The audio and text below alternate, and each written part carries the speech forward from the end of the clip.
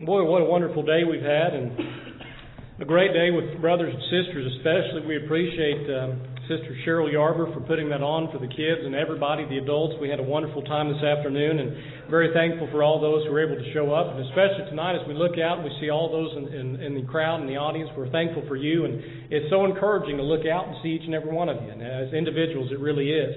If you would be grabbing a Bible and opening it up to 1 Peter chapter 1. 1 Peter chapter 1. Have you heard here of late that there are certain truths that we held for a very long time that are now relative? You know, today it seems like there's no such thing as absolute truth anymore. You know, there are things that we thought for years might have been concrete, such as a boy being a boy and a girl being a girl, but now we're told that that is simply relative. We're told that there are a multitude of things that were thought to be truth, but that today they are relative. Now, whenever they say relative truth, that means there are times that it is true, but there are also times where it's not true. You know, today looking around, do we have anything anymore that we can truly define as truth? Now, obviously, their idea of relative truth is wrong, as we will study a little bit later, but we have all of these ideas of relative truths today, and these things that are not concrete, these things that are not sure. Well, tonight we're going to study some things that you can be absolutely sure of. And we're going to be looking at 1 Peter chapter 1, verses 22 through 25. If you would read that with me. 1 Peter chapter 1, beginning in verse 22 on down to the end there of the chapter. It says, "Seeing ye have purified your souls in obeying the truth through the Spirit unto unfeigned love of the brethren, see that ye love one another with a pure heart fervently, being born again not of corruptible seed, but of incorruptible, by the word of God, which liveth and abideth forever. For all flesh is as grass, and all the glory of man as the flower of grass. The grass withereth, and the flower thereof falleth away, but the word of the Lord endureth forever. And this is the word which by the gospel is preached unto you," through verse 25. Not only are there things that we can be sure of, there are things that are everlasting truths. There are things that no matter how much time goes by, no matter how long we wait down the future, no matter how late it becomes, they will always remain true. These are things that you can be absolutely sure of. And while this world, we look around and it's got all of these uncertainties, it's got all of these disappointments, it's got all of these things that you can't put your faith in, that you can't put your trust in, there are some things that you can know can be certain. There are things we know that can be sure, and we find these absolute truths in the Word of God. We can find these absolute truths in the Word of God because as we read here in 1 Peter chapter 1, the Word of God abideth forever. It endureth forever. It is something that does not fall away. It does not fail. It is something that is everlasting. And so while we have so many people today that are fickle and that want to change the truth, we see the Bible is consistent and does not change. You can be sure of it. You can be so sure of it. In fact, you can be more sure of these truths than you can be of anything else in this world. One thing I love doing is I love flying on airplanes. I love flying on airplanes. I have one of my most memorable flights, and it reminded me of an absolute truth we're told about in Genesis chapter 8 and verse 2. One day while flying an airplane, I was flying out of Denver and going to fly into the airport at Branson. Now, if you've ever flown into Branson, Branson's kind of a weird airport because it's at the top of a hill, kind of at the top of a mountain, so a lot of times there's fog all around it. Well, as we were flying and leaving out of Denver, we were flying over to Branson, and there was a terrible storm over Branson. It was absolutely horrible. And I remember there going through that storm. So you descend, and you've got all of this nice sunlight. It was in the day, and then you descend down through this terrible storm, and it's lightning, it's raining, and you go down to the runway. And then you look back up on the ground, you look back up at the sky, and you think, well, was the sun ever really there? You know, whenever the clouds come, it becomes a dreary day, but are you ever uncertain that the sun is still there? Are you ever uncertain that whenever the clouds go by that it'll still be there? Those are things that we're sure of. You're sure that you're ready for tomorrow, and not talking about maybe with plans, but you're sure that tomorrow will come. You're sure that tomorrow will come. You're sure that the seasons will change. I'm told tomorrow we have spring, don't we? Hopefully the weather will cooperate. But we know the seasons will change. We're told in Genesis chapter 8 and verse number 22, I said verse 2, verse 22, "While the earth remaineth, seed time and harvest, and cold and heat, and summer and winter, and day and night shall not cease." That promise, thousands of years ago, God told Noah that as long as the earth remains, there will be seasons, there will be day and night. And so just as you and I rest assured that tomorrow the sun will rise again, we can rest assured on God's promises. If you would consider with me what some of these eternal absolute truths are that we can rest assured are true even in a world today of what are so-called relative truths. And tonight we're going to look at 5 of them specifically. Number 1, we can be sure that God exists and that He is eternal. We're told in the book of Romans chapter 1 and verse number 20, "For the invisible things of Him from the creation of the world are clearly seen, being understood by the things that are made, even His eternal power and Godhead, so that they are without excuse." One thing we can see very clearly is that while we cannot see God physically, we can see the creation of God as clear as day, literally. We can look around us and we can see the sun. We can see the moon. We can see the stars. We can see the creation of the world. And we can understand that because there is a created world here, that God must exist, that He has to exist. In Psalm 19 and verse number 1, David wrote, "The heavens declare the glory of God, and the firmament showeth His handiwork." The earth, the firmament, the heavens, in this case, talking about the sky and beyond, declare the glory of God. As we see a magnificent painting, as you see this beautiful picture, you can know that there is an artist behind such a painting. We look out, we see all of the trees beginning to bloom, or they were until this last stretch of weather. We see all of these things around us beginning to show springtime. And imagine saying, out of all of the beautiful artistry that we see, there's no one behind that painted picture. There's no one behind this beautiful image that we see and we experience every single day. We know and can know that God exists. Matter of fact, even our own bodies, do they not bear witness that a very powerful and intelligent being exists to create us? We look, and the more we know about the body, the more we find out, the more you study about the body, you realize just how complex it is. It is the most complex thing here on earth. We see that this thing we see in front of us could never have been a result as an accident or of evolution. We can be sure that God exists. It's not amazing that God clearly designed us to live in this world. He designed this world for us, and He designed us for this world. We talk about the vacuum of space. We talk about the other planets, even in our solar system, that we could not inhabit, that we could not thrive in, but yet here we are. And so Moses proclaimed in Psalm 90, verses 1 and 2, "Lord, Thou hast been our dwelling place in all generations. Before the mountains were brought forth, or ever Thou hast formed the earth and the world, even from everlasting to everlasting, Thou art God." Friends, we can be sure tonight, number 1, that God exists and that He is eternal. Number 2, we can be sure that Jesus also exists and that Jesus is the divine Son of God. The Bible tells us in John chapter 1, verses 1 through 3, "In the beginning was the Word, and the Word was with God, and the Word was God. The same was in the beginning with God. All things were made by Him, and without Him was not anything made that was made." Now you might be asking there in verses 1 through 3, well, who exactly is this Word that it is speaking of? If you go and read just a few verses down in that same chapter, verse 14 tells us, "And the Word was made flesh and dwelt among us, and we beheld His glory. The glory is of the only begotten of the Father, full of grace and truth."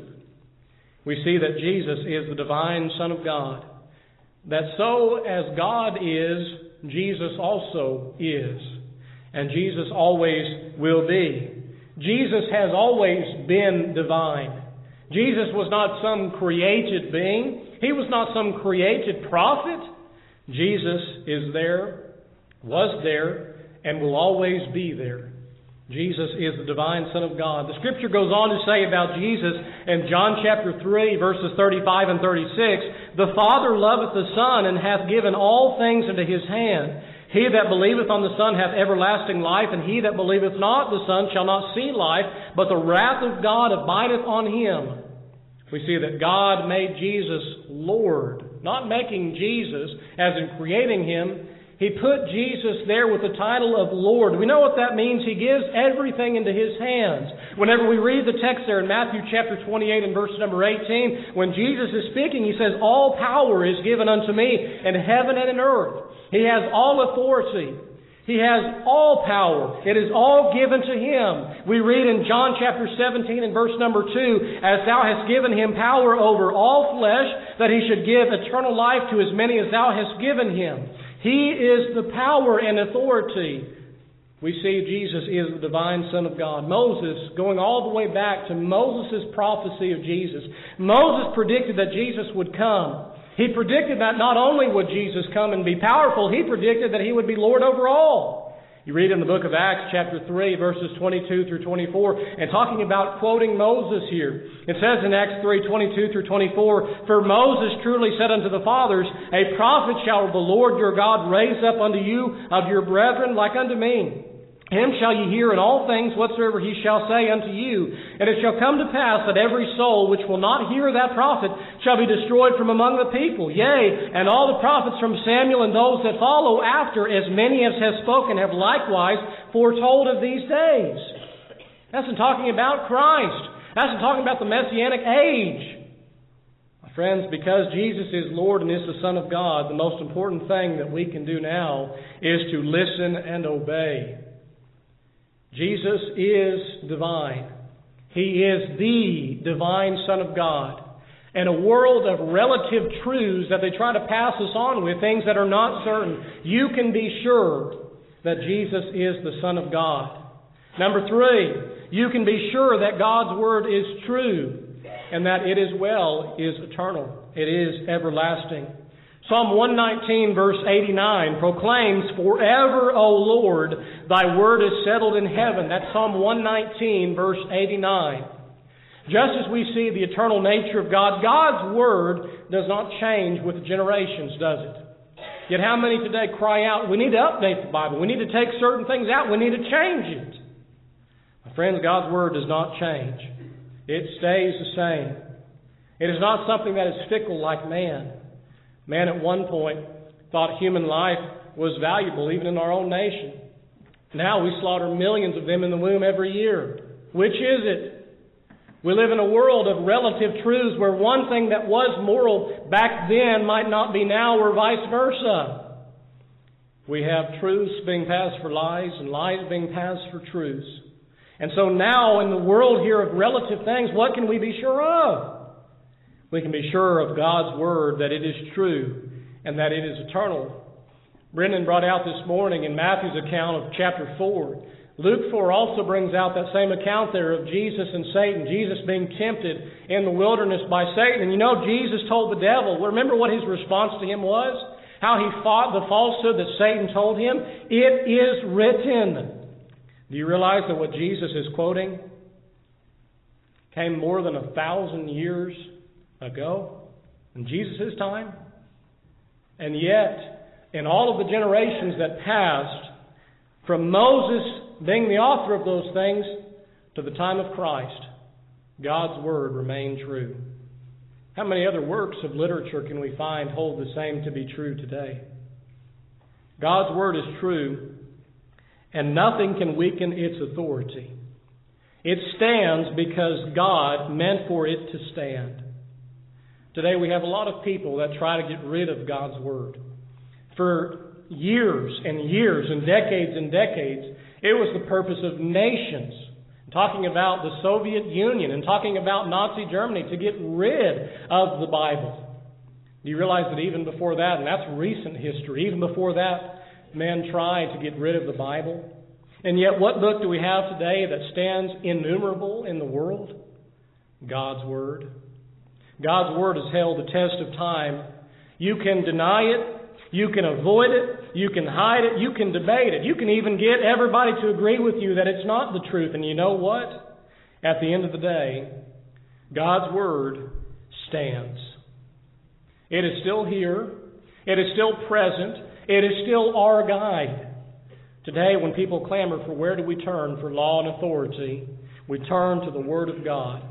In a world of uncertainties, you can be sure of the eternal Word of God. Jesus pointed out of His promise in Matthew 24 and verse number 35. He says, "Heaven and earth shall pass away, but my word shall not pass away."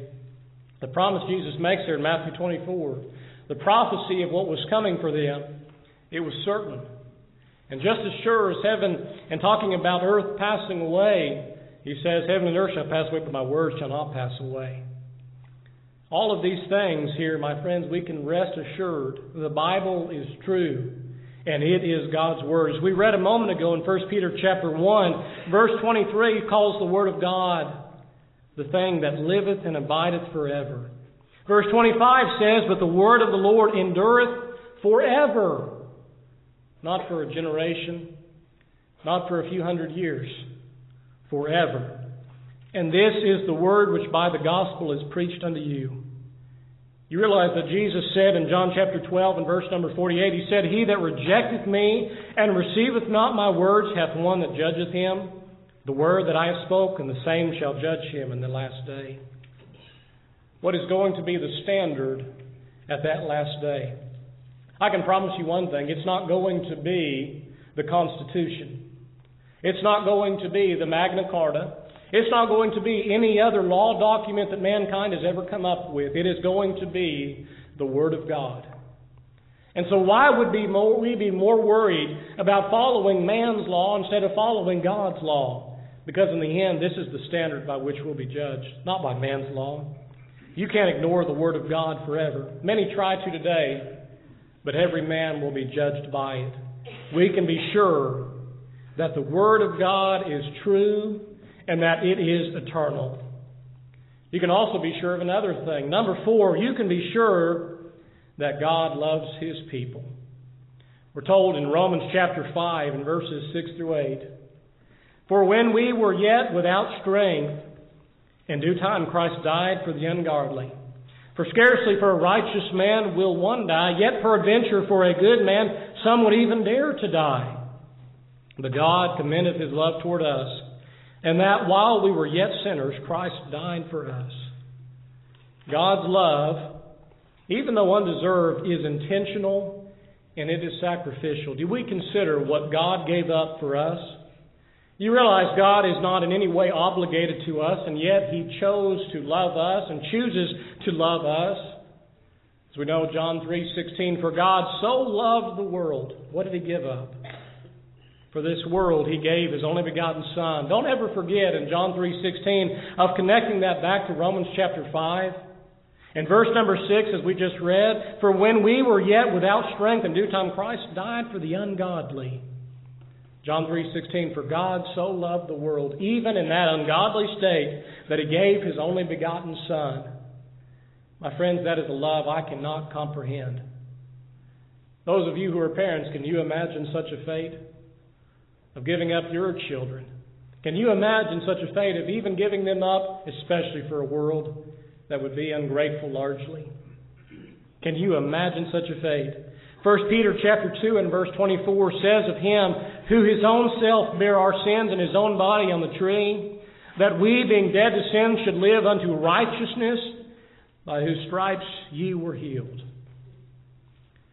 The love of God. According to 2 Corinthians chapter 5 and verse 21, we're told, for He hath made Him to be sin for us, who knew no sin, that we might be made the righteousness of God in Him. The love of God is far greater than I could ever understand, and so therefore tonight I'm not giving you justice in describing it. It is undescribable to comprehend the love of God.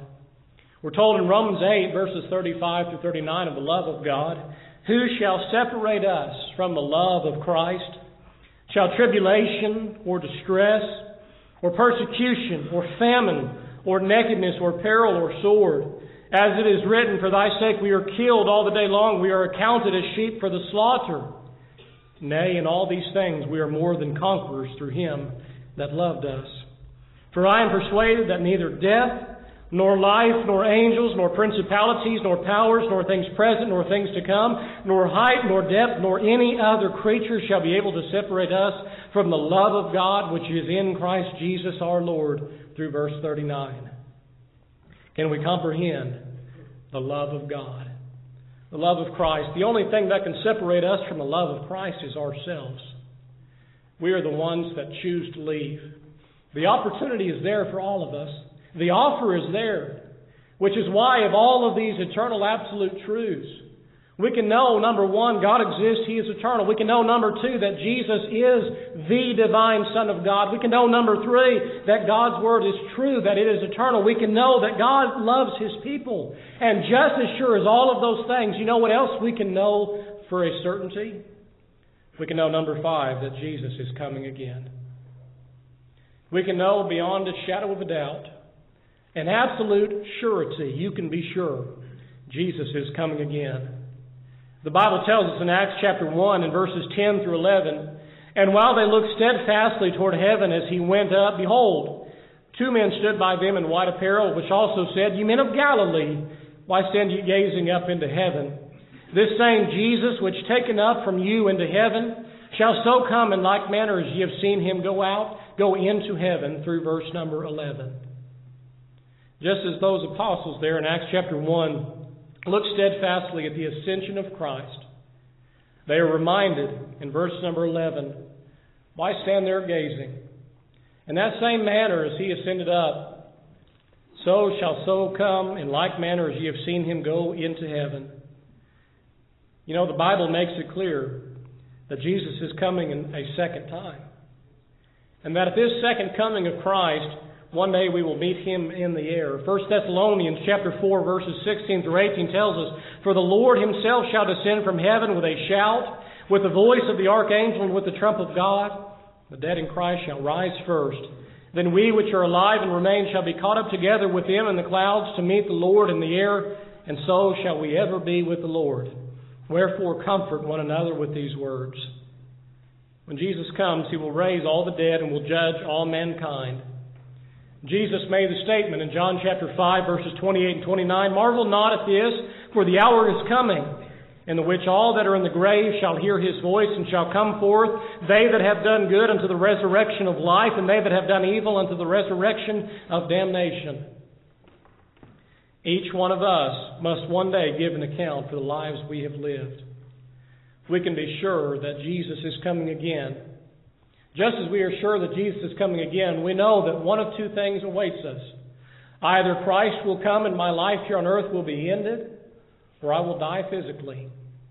The old saying goes, there's only 2 certain things in life, death and taxes. I've known enough people to get out of taxes to know that there is one certain thing that we cannot avoid, and that is death. We can be sure that either one of those 2 things will happen. That either I will die or Jesus will come again. Now, which of those 2 things come first, I don't know. But I do know 2 Corinthians 5 and verse number 10 tells us, "For we must all appear before the judgment seat of Christ, that every one may receive the things done in his body according to that he hath done, whether it be good or bad." I know that at some point, it might be tonight, it might be tomorrow, that either my life will end or Jesus will come again. And I know that at some point, whether soon or in the future, those who have rejected Christ and who live ungodly, they have reason to fear his coming. They have reason to fear death.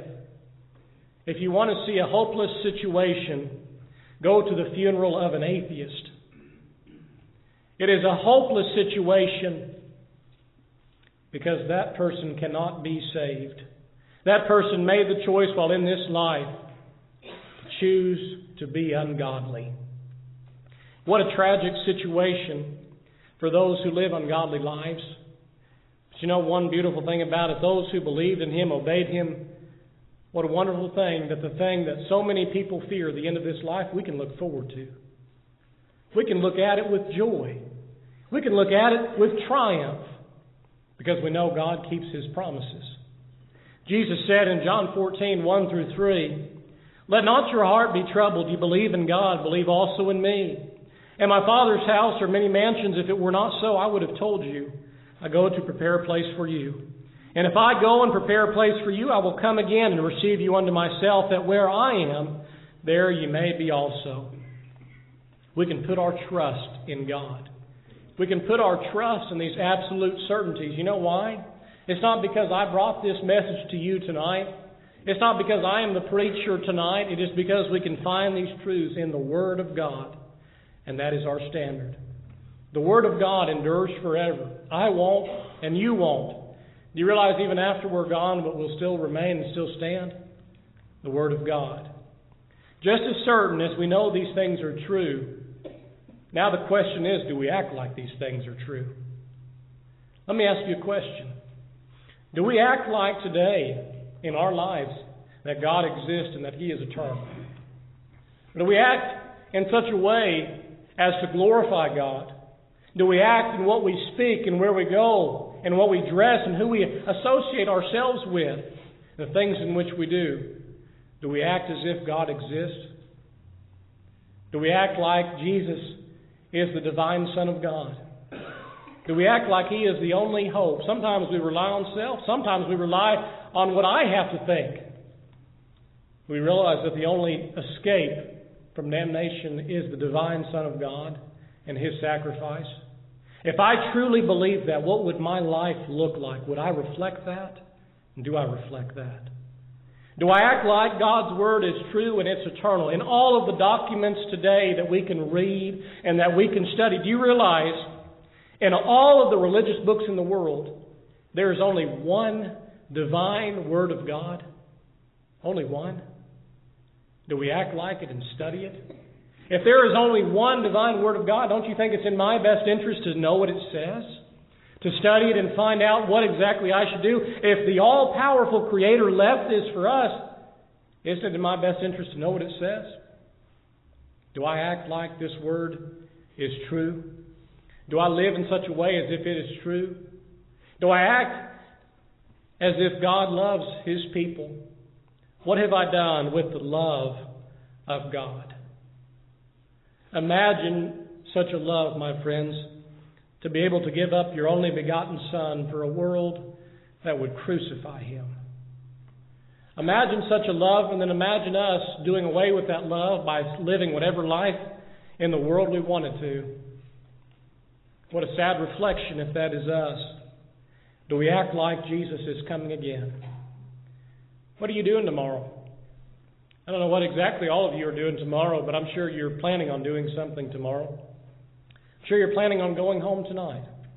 And just as a certainty that we'll go home this evening, and just as the certainty that whenever we get home, Lord willing, safely, we wake up tomorrow, let's say, we expect the sun to rise again. Do we expect Jesus to return just as we expect the sun to rise again? Not knowing when, but ready always. As that thief in the night. We don't know when, but we know it will happen. I know one of two things will happen. And that's either my life here on earth will end, or Jesus will come again. What would my life look like if I actually believed with all my being Jesus is coming again? If I believe that, will it reflect the lifestyle that I'm living now? Am I living in such a way as being prepared? Or am I living in such a way as to be caught off guard? I'll tell you what, if I told you there's a thief coming, and he's coming to your house, what are you going to do? You're going to get ready. We know as a certainty Jesus is coming again. We know that's the case. Are we ready? Every one of us, my friends, 2 Corinthians 5:10, every one of us will stand before the judgment seat of Christ.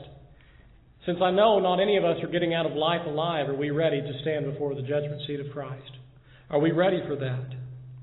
So in a world of relative truths and alternative truths, we can rest assured today knowing that truth is still true. That truth is still authoritative regardless of what people think or what people say. Today, you can try to hide the truth. You can try to ignore it, deny it, rationalize it away, forget it, hate it, argue against it, but the truth remains firm. It remains untouched. It stands the test of time. It stands true because God spoke it to be. The Bible urges us, turn with me to Proverbs 23 and verse 23, and if you're one that underlines in your Bible, I would encourage you to underline this. Proverbs 23 verse 23 tells us, buy the truth and sell it not. Also wisdom and instruction and understanding. Do not settle for anything less than the truth. Do not be deceived by a half-truth or a counterfeit. Those things are lies. The thing about counterfeits is that they look mostly true. They might sound mostly true, but they are false. There are many today which preach half-truths that do not include the entire Word of God to try to appease the modern world in which we live in today. Our obligation today and forever is to preach the whole counsel of God. It is to preach the whole entire truth. God gave us the truth. We have the Bible. But what do we have to do? Buy the truth and sell it not. Of all the things that you can accumulate here in this life, the most important thing is buying the truth and selling it not. We have to use it to judge between what is from God and what is from not. How do you know if something is true or if it's not? We have our standard. Now, do we know enough of the Word to be able to tell? We have to search out what is truth. We have to search out what is right. Even in a world of relative truths, alternative truths, which are all just really lies, we can be sure of the Word of God. Tonight we have 5 eternal absolute truths we can be sure of. Now the question is, do I live my life in such a way as if to reflect I truly believe these things? Tonight, before you leave, consider if tonight is my last night, whether in death or the Lord returning, am I ready? Am I ready to stand before the judgment seat of Christ to give an account for the life that I lived? Am I ready? Because I don't know when that time will be, but I know it's coming. Have I told my loved ones about the gospel? Have I told my neighbor about the gospel? Have I told those around me and whom I dearly love, and even those I don't know that I come across, about the gospel? Because if this situation is this dire, and it is, we have to tell the world. Tonight the question may be, are you ready? If you're not ready, that means that you're standing outside of the gospel. Outside of the gospel is a terrible place. Ephesians chapter 2, as we read in verses 12 and 13, about the hopelessness that resides outside of Christ. A state that is outside of hope. A state that is without God. A state that is not a citizen of the kingdom. It is a state in which none of us want to find ourselves in. Or are you in Christ? Have you obeyed the gospel of Christ? Have we believed that Jesus is the divine Son of God? Have we made our lives in such a way as to repent and turning away from sin and turning toward God? Have we confessed that He is Lord? Have we been baptized into Christ? The only way in, Galatians 3:27, Romans 6:3 and 4, the only way in, being baptized into Christ. In Christ we have all spiritual blessings. In Christ we have salvation. In Christ we have eternal life. Outside of Him we have darkness, without hope, without light, without God. Or tonight perhaps you're one that was a Christian and has fallen away. What an opportunity to be here, to still be breathing and alive, to make the chance tonight to come back to the truth, to come back to the Word of God, to come back to the standard. Tonight I ask us all as individuals, ask yourself, am I ready?